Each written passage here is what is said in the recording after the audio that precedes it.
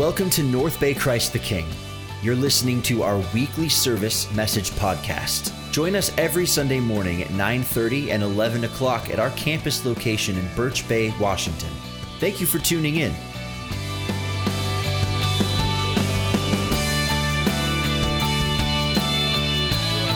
Came to that, and it was great. Well, if you haven't met me before, I'm Tyler. I'm one of the pastors here. Dan is usually the guy who stands right here, but today it's me. So we're going to embark on the next part of this series called We Believe. Dan kicked us off last week in this series, and basically the idea behind this is we're just asking the question, why do we believe what we believe? As Christians, why do we believe what we believe? And so last week, Dan walked us through why we believe the Bible is the Word of God, and he talked about how in our culture we have this idea of relativism, that truth is relative, that you can define your own truth. And so how do we look at the authority of God and have the authority of Scripture if it's a relative truth? And it's not the case that it's, we believe that the Bible is the authoritative Word of God. And so today we get to look at an equally polarizing belief in our culture, which is awesome. We get to look at another defining belief for Christians, and it's the belief that there's only one God. It's the belief that there's only one God. Now, that's not a popular thing to bring up at work, at school, maybe with family members who don't believe the same way. This idea that there's only one God. You could lose a friend over that kind of discussion. But if we believe the God who's revealed in the Bible, he says over and over again that he is the one and the only God. He's the God. He's the one and only God in the world. And so what that means for us is that we believe in an exclusive God in an inclusive culture. Our culture today, Dan talked about relativism last week, and today we're going to talk a little bit about pluralism.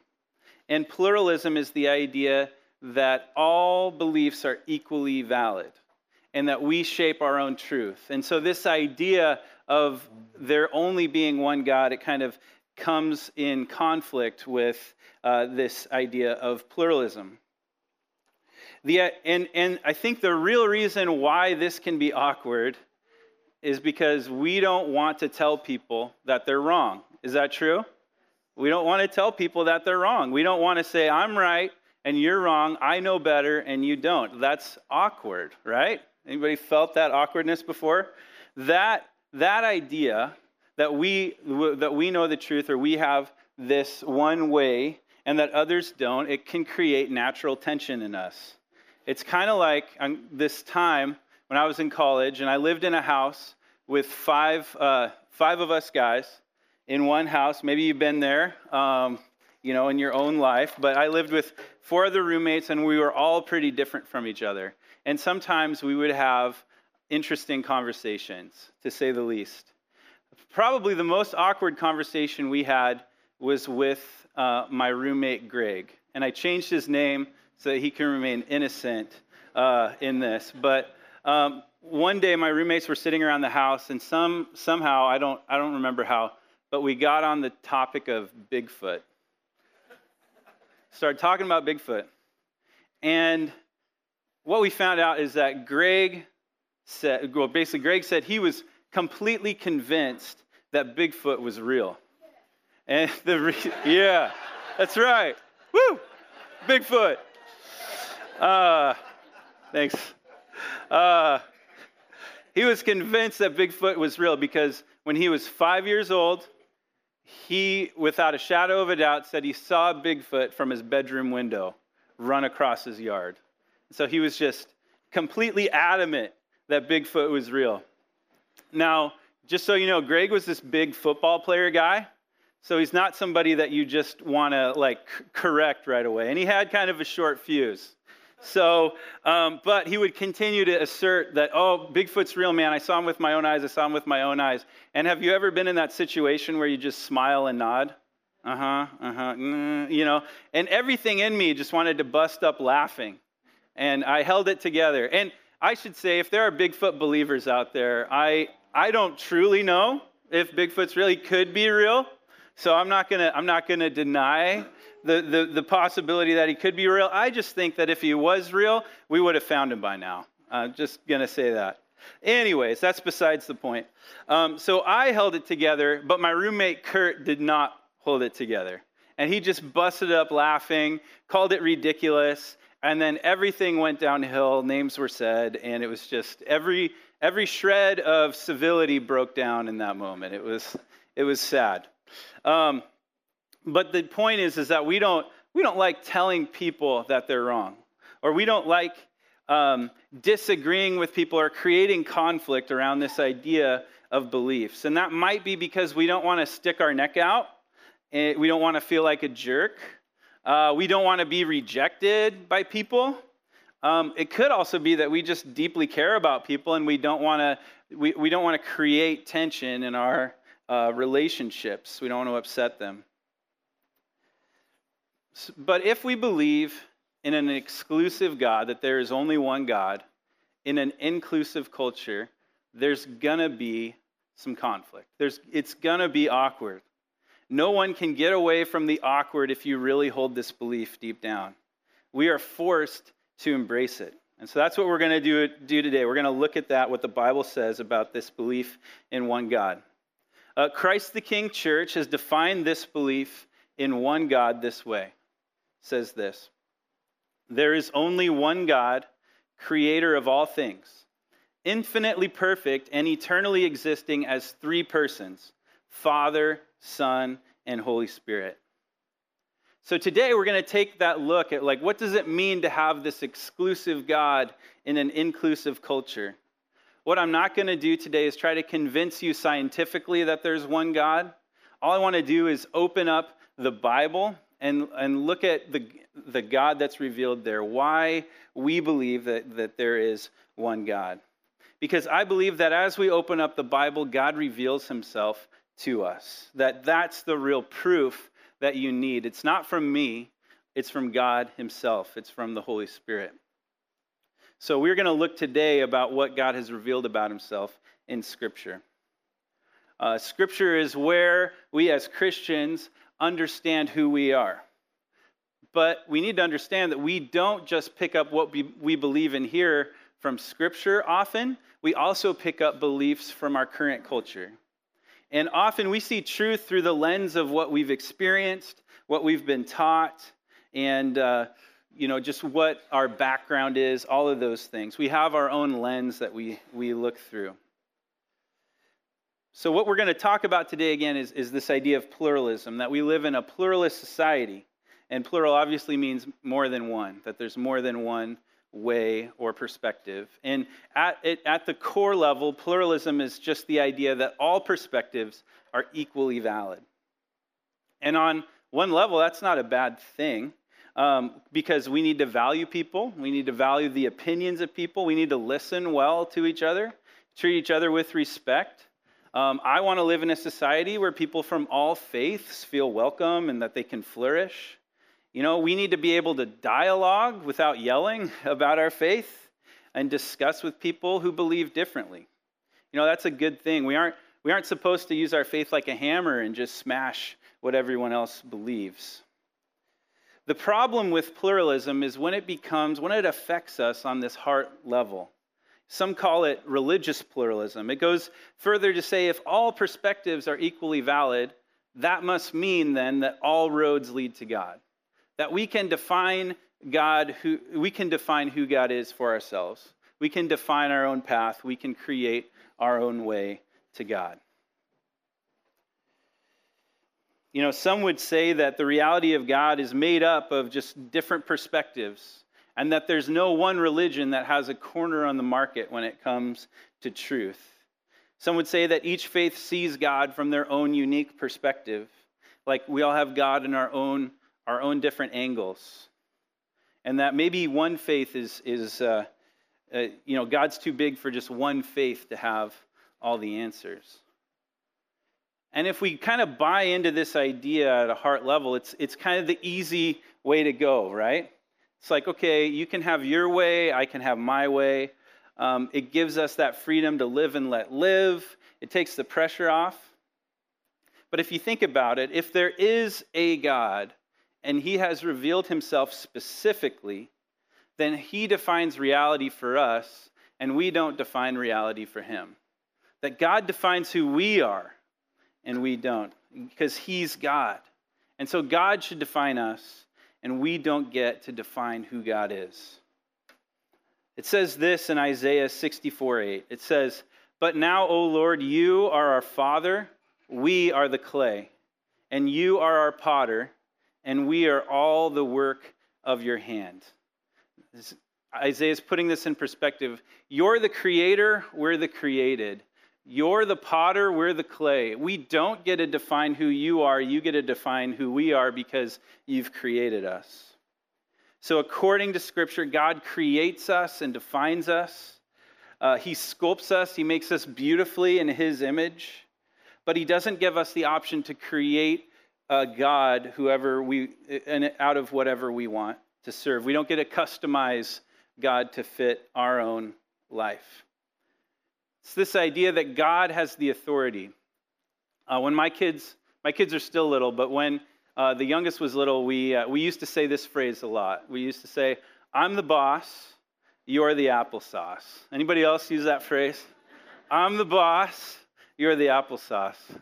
And in the same way, God is kind of saying this, like, hey, listen, I'm God, you're not. I get to define you, you don't get to define me. And so, faced with this, this is what we fight with in our culture. We fight this. Our temptation in our culture is to blend conflicting truths. I want to talk about what each of these could be. What are these truths that we could blend? One temptation could be that we blend God and other faiths. That we try to blend God and other faiths, and we say that all roads lead to God. That all paths are equally valid. This is that idea of religious pluralism. That I have my truth, you have your truth, and that's fine. And, sometimes you see like this idea of coexistence, which is great. Like we should be able to coexist. We should be friends, neighbors, all of that. But there's something about our faith that says we have to look deeper at the truth of who God is. Because we aren't allowed to change God is to fit our cultural moment. Because God's not going to stop being who he is. Another temptation that we could have is to blend God and other cultural ideology. And this might hit a little closer to home because I'm going to talk about the P word, politics, okay? So bear with me. Have you noticed that people care about politics in this country? A little bit. The passion level is a little high on politics.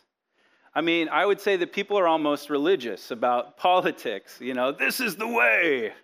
Believe this way. Many people put their ultimate hope in a political ideology more than Jesus. There's several different ideologies that people hold on to in our culture.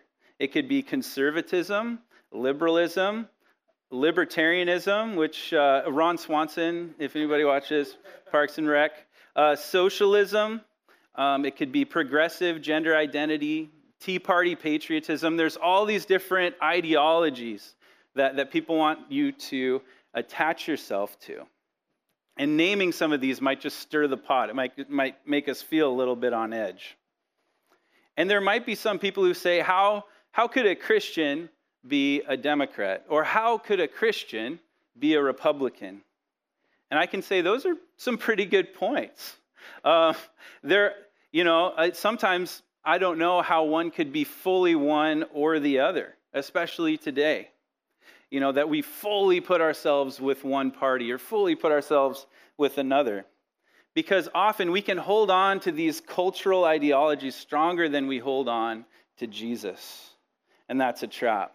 We can let what we hear on TV and the radio shape our view of God instead of encouraging or pursuing an active relationship with the living God of the universe. You remember what Jesus said to Pontius Pilate. He said, "My kingdom is not of this world." Paul says, let your minds be set on things above, not things down here on earth. And so God is calling us to live above political ideologies. We can also be in danger of blending God. This is the last blending part. Blending God and cultural norms. Cultural norms you could also call the idols of our culture. Every culture has had idols in it. Every culture has had things other than God that they worship. We can find God, but still hold on to cultural idols. I can give you a historical example. The Emperor Constantine is the emperor who legalized Christianity in the Roman Empire, made it legal. And when he was 40, he became a Christian himself. But paganism was really strong in the Roman culture at that time. And so instead of saying, okay, I accept Jesus, I reject paganism, he said, I'll just do both at the same time. And that was pluralism in his heart. I'm going to worship Jesus at one point in the day, and I'm going to worship the sun god at the other point of the day. And we might not worship the sun god today, and we definitely don't, because we wouldn't live in Washington if we worship the sun god. But we have other idols in our culture that we worship. We have other idols that are way more subtle than an actual physical being that we worship more than God. The things that we live for that are apart from God. They've been described often. If you could reduce the Western idols to three things, it would be money, sex, and power. That those are the three things that we tend to worship more than God. Those are the three things that we tend to live for more than God. I like how John Piper put it. He said, money, sex, and power, three precious gifts from God, three dangers ready to destroy our souls, three beautiful possibilities for worship and love. If we're living under God's rule, money, sex, and power are great things. But if we are living for those things apart from God's rule, those are dangerous things that can destroy our soul. And we can worship that idol that takes us away from God.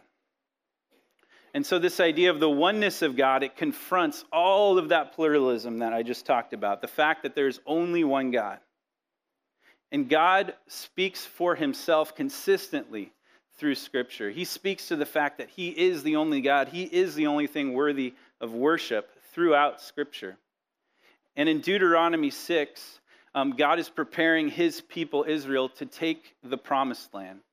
And this is what he declares to them. He says, "Hear, O Israel, the Lord our God, the Lord is one. And you shall love the Lord your God with all your heart and with all your soul and with all your might." This is known as the Shema in Hebrews, to the Hebrews. It's the greatest commandment. This is the commandment that above anything else, the Hebrews were supposed to remember, to write on their hands, their forehead, to teach their children. This was the core truth that everything else hinged on, was this truth that God is one and that we're supposed to love him with everything we have. That was the core truth. We're supposed to worship him alone. And so you can notice what that response is that God leaves no room in our hearts for idols. He says, I am God. And how are we supposed to respond? Notice that he doesn't ask for our submission. He asks for our love. He doesn't ask for our submission. He asks for our love. Why? Because what he's interested in is our heart. He's not interested in us, our duty, and all the great things we can do. He's interested in our heart. God is painted in Scripture almost like a jealous lover, like a God who loves us so much that he wants to take away anything else that could get in the way from us loving him. He loves us as his children, and in response, he wants us to love and seek him. It's not because he wants to be a killjoy. It's because he knows that the best life we can live is in an actual relationship with him. One thing that put this in perspective for me was parenting. I'm a parent of 3 kids, 8, 5, and 2. You can pray for me. But I don't want my kids to submit to me because they fear me or they have to. I am as guilty as anyone as being the grumpy dad. Like, get over here. Sometimes that slips, and you can slip into that. I want you to do what I want you to do right now. And you can, every dad knows that tension where the patience reaches a limit and then it's just over.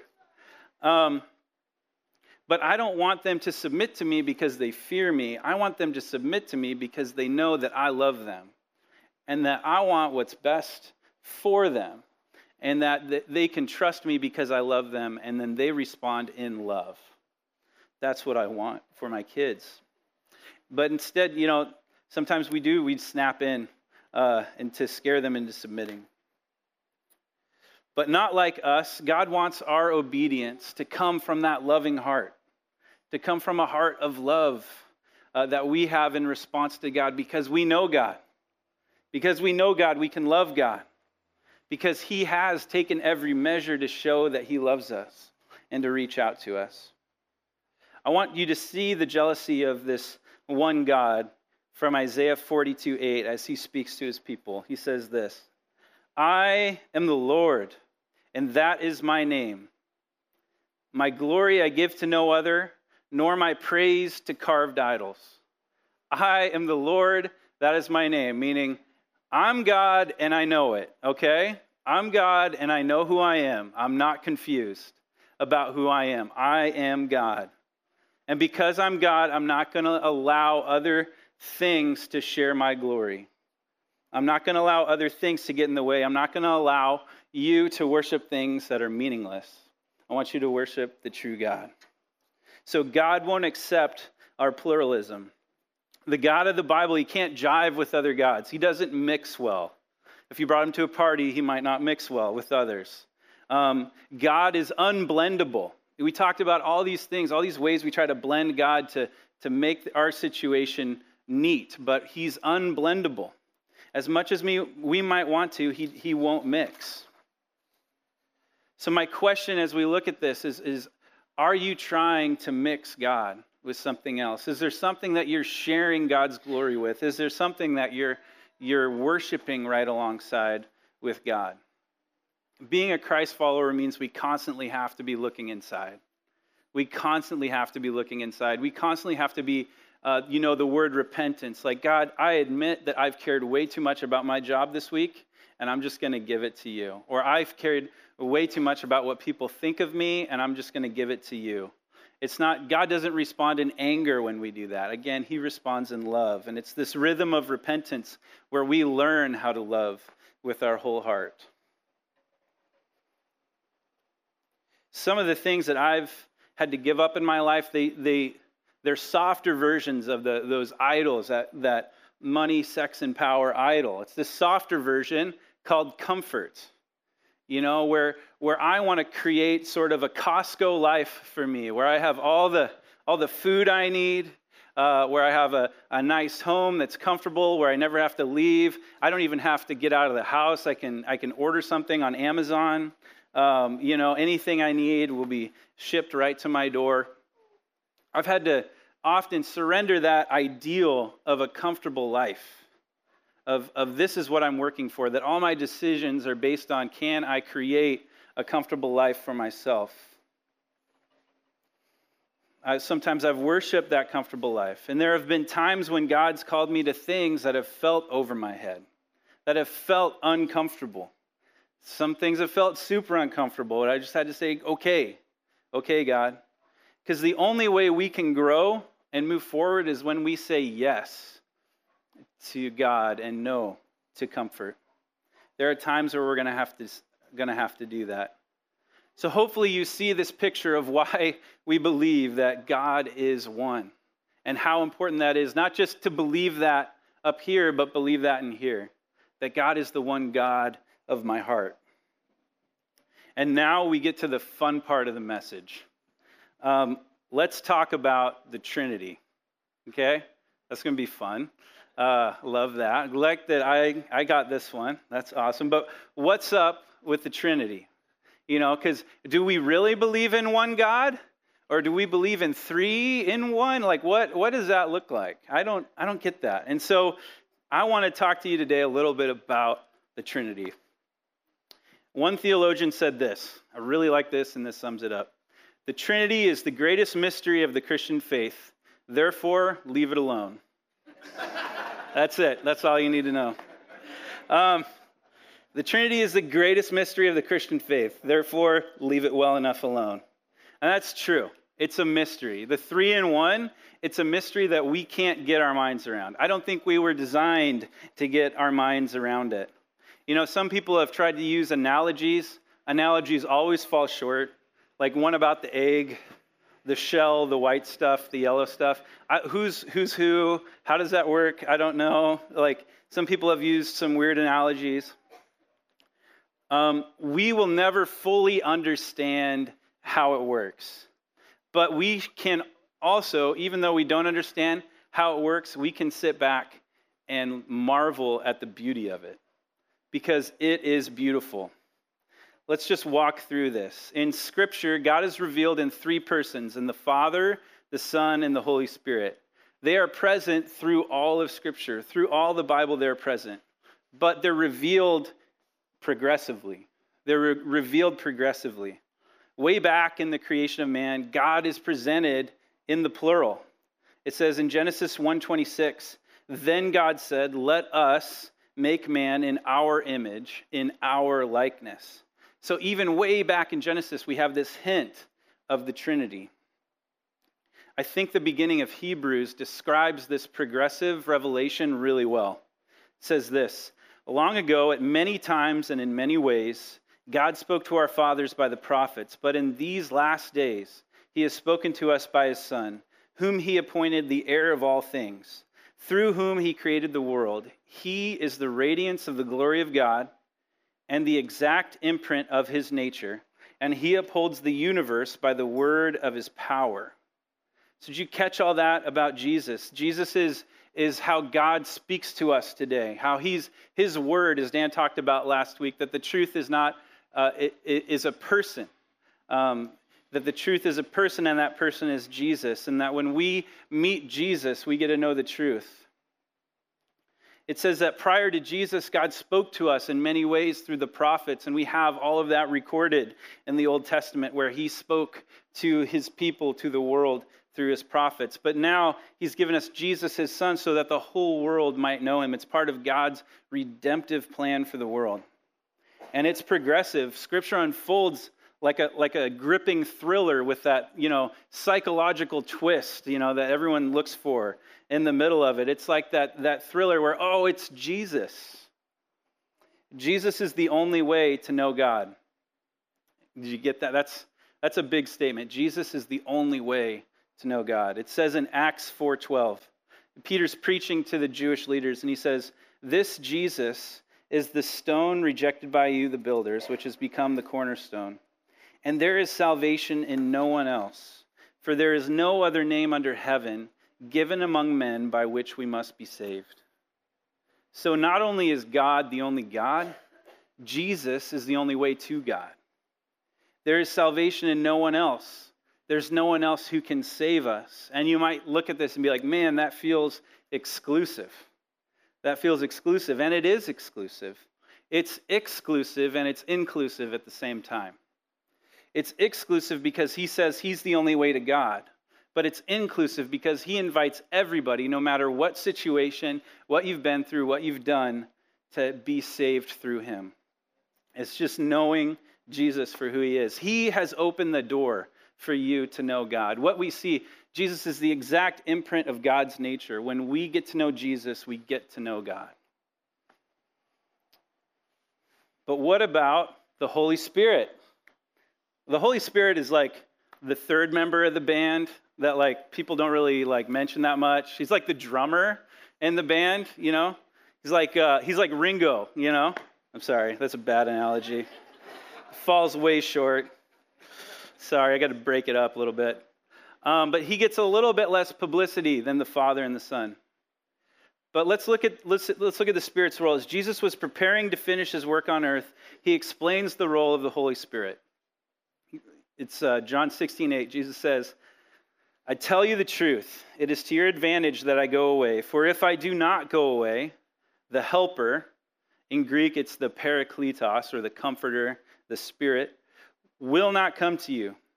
But if I go, I will send him to you. And when he comes, he will convict the world concerning sin and righteousness and judgment. See, the Holy Spirit is active in the entire world. He's God reaching out to everyone on earth, drawing him back to himself. He's the one who convicts the world of sin. You know, we don't have to go out and judge people because the Holy Spirit is working from the inside. You know, he is drawing people to himself. Every salvation is a miracle of God because he's drawing people to himself. And he's ultimately what will confirm in your heart the reality of God, is that Holy Spirit in you, telling you what is true. It's that Holy Spirit who empowers, he guides, and he comforts. So why don't you take a step back and you look at the full picture, the three members of the Trinity, the Father, the Son, and the Spirit, and that they're all equally God. They're all equally God, and they're unified in every respect with different roles. But here's something that you don't hear every day, and I hope you know I'm not arrogant when I say this, but the Trinity kind of makes sense. The Trinity kind of makes sense. I'm not claiming I understand it, but it makes sense. Why? Here's why. The Trinity is consistent with the relational and loving nature of God. The Trinity is consistent with the loving and relational nature of God. Let's think about it. Let's go back to Deuteronomy. What does God want from us more than anything else? He wants our love. He wants our heart. He wants us to be fully connected to him. Why? Because his primary motivator towards us is love. You know, for God so loved the world that he sent his son. That he loves us. His primary motivator towards us is love. And we've heard this phrase over and over and over again, whether you're inside the church or outside the church, you've probably heard this. You've heard the phrase that God is love. God is love. It comes from the verse 1 John 4:8, which says, anyone who does not love does not know God, because God is love. Notice it doesn't say God is loving. It says God is love. Like from head to toe, God is love. It's the core of who he is. That he actually is love in his whole being. Now think about when we were not here yet, before we were ever created, before any of this happened. How was God's love reflected? Because if there's nothing to love, what good is love, right? Love has to have an object. You can't just say, oh yeah, I am love if there's nothing to love, if there's no relationship. And so what's cool is that God's not Tom Hanks from Castaway. He's not, before we were created, he's not on this deserted island with a volleyball for a best friend. You know, he's not doing that. Like he exists in relationship. The Father, the Son, and the Holy Spirit, they exist together in love. Like God is love in the very core of who he is. He's relationship. The Father loves the Son loves the Father, the Spirit goes between, and they're unified in love. And the Father surrenders his only Son to die on a cross so that we might be included in that love, that God would reach out and love us. And this is when we can take a step back and just marvel at the beauty of God's love in the Trinity and just who he is and who he is. We don't have to understand it. It's like looking at this, like, you know, we live in an awesome place, you know, standing on top of a mountain and looking out over this whole range. We don't have to understand it, but we can still say, man, that's beautiful. We can still look at it. So what's amazing is that we're created for that same relationship. That when God creates us in his image, he creates us to be relational, to actually crave love from him, and that we don't find satisfaction apart from a loving relationship with God. This is sort of the main point today. It's that security comes from surrendering to the one true God. When we know how much God loves us and we surrender to that love, that's when we find security, which is what I think we're all after. We're all after that security. What's the reason for building up a comfortable life? Well, it's kind of because we want security. It's kind of because we want to create a buffer. between us and the street or whatever. Like we crave security. And when we surrender all of our other gods, everything we're living for, we find that security in relationship with God. Read through the Psalms over and over again. He is our rock. He is our strong tower. He is our refuge. We rest under the shadow of his wings. Like in God, in relationship with God, there is security. There isn't security if we're trying to stand on shaky truths. If we're trying to create something for ourselves, all those things that we build up will crumble, or culture will change. Our culture exists moment by moment, and it's always changing. What people stood on 50 years ago is not what people stand on today. So my question is, what do you need to surrender today to step into that love of God? What is it that God would call you to let go of so that you could experience a fuller life in relationship with him? Because we know that God loves us desperately, that he runs after us, and that life is waiting, that Jesus promised abundant life. Imagine what your life would look like if you had that secure relationship with God. You wouldn't need to try to mesh everything together. You would be comfortable no matter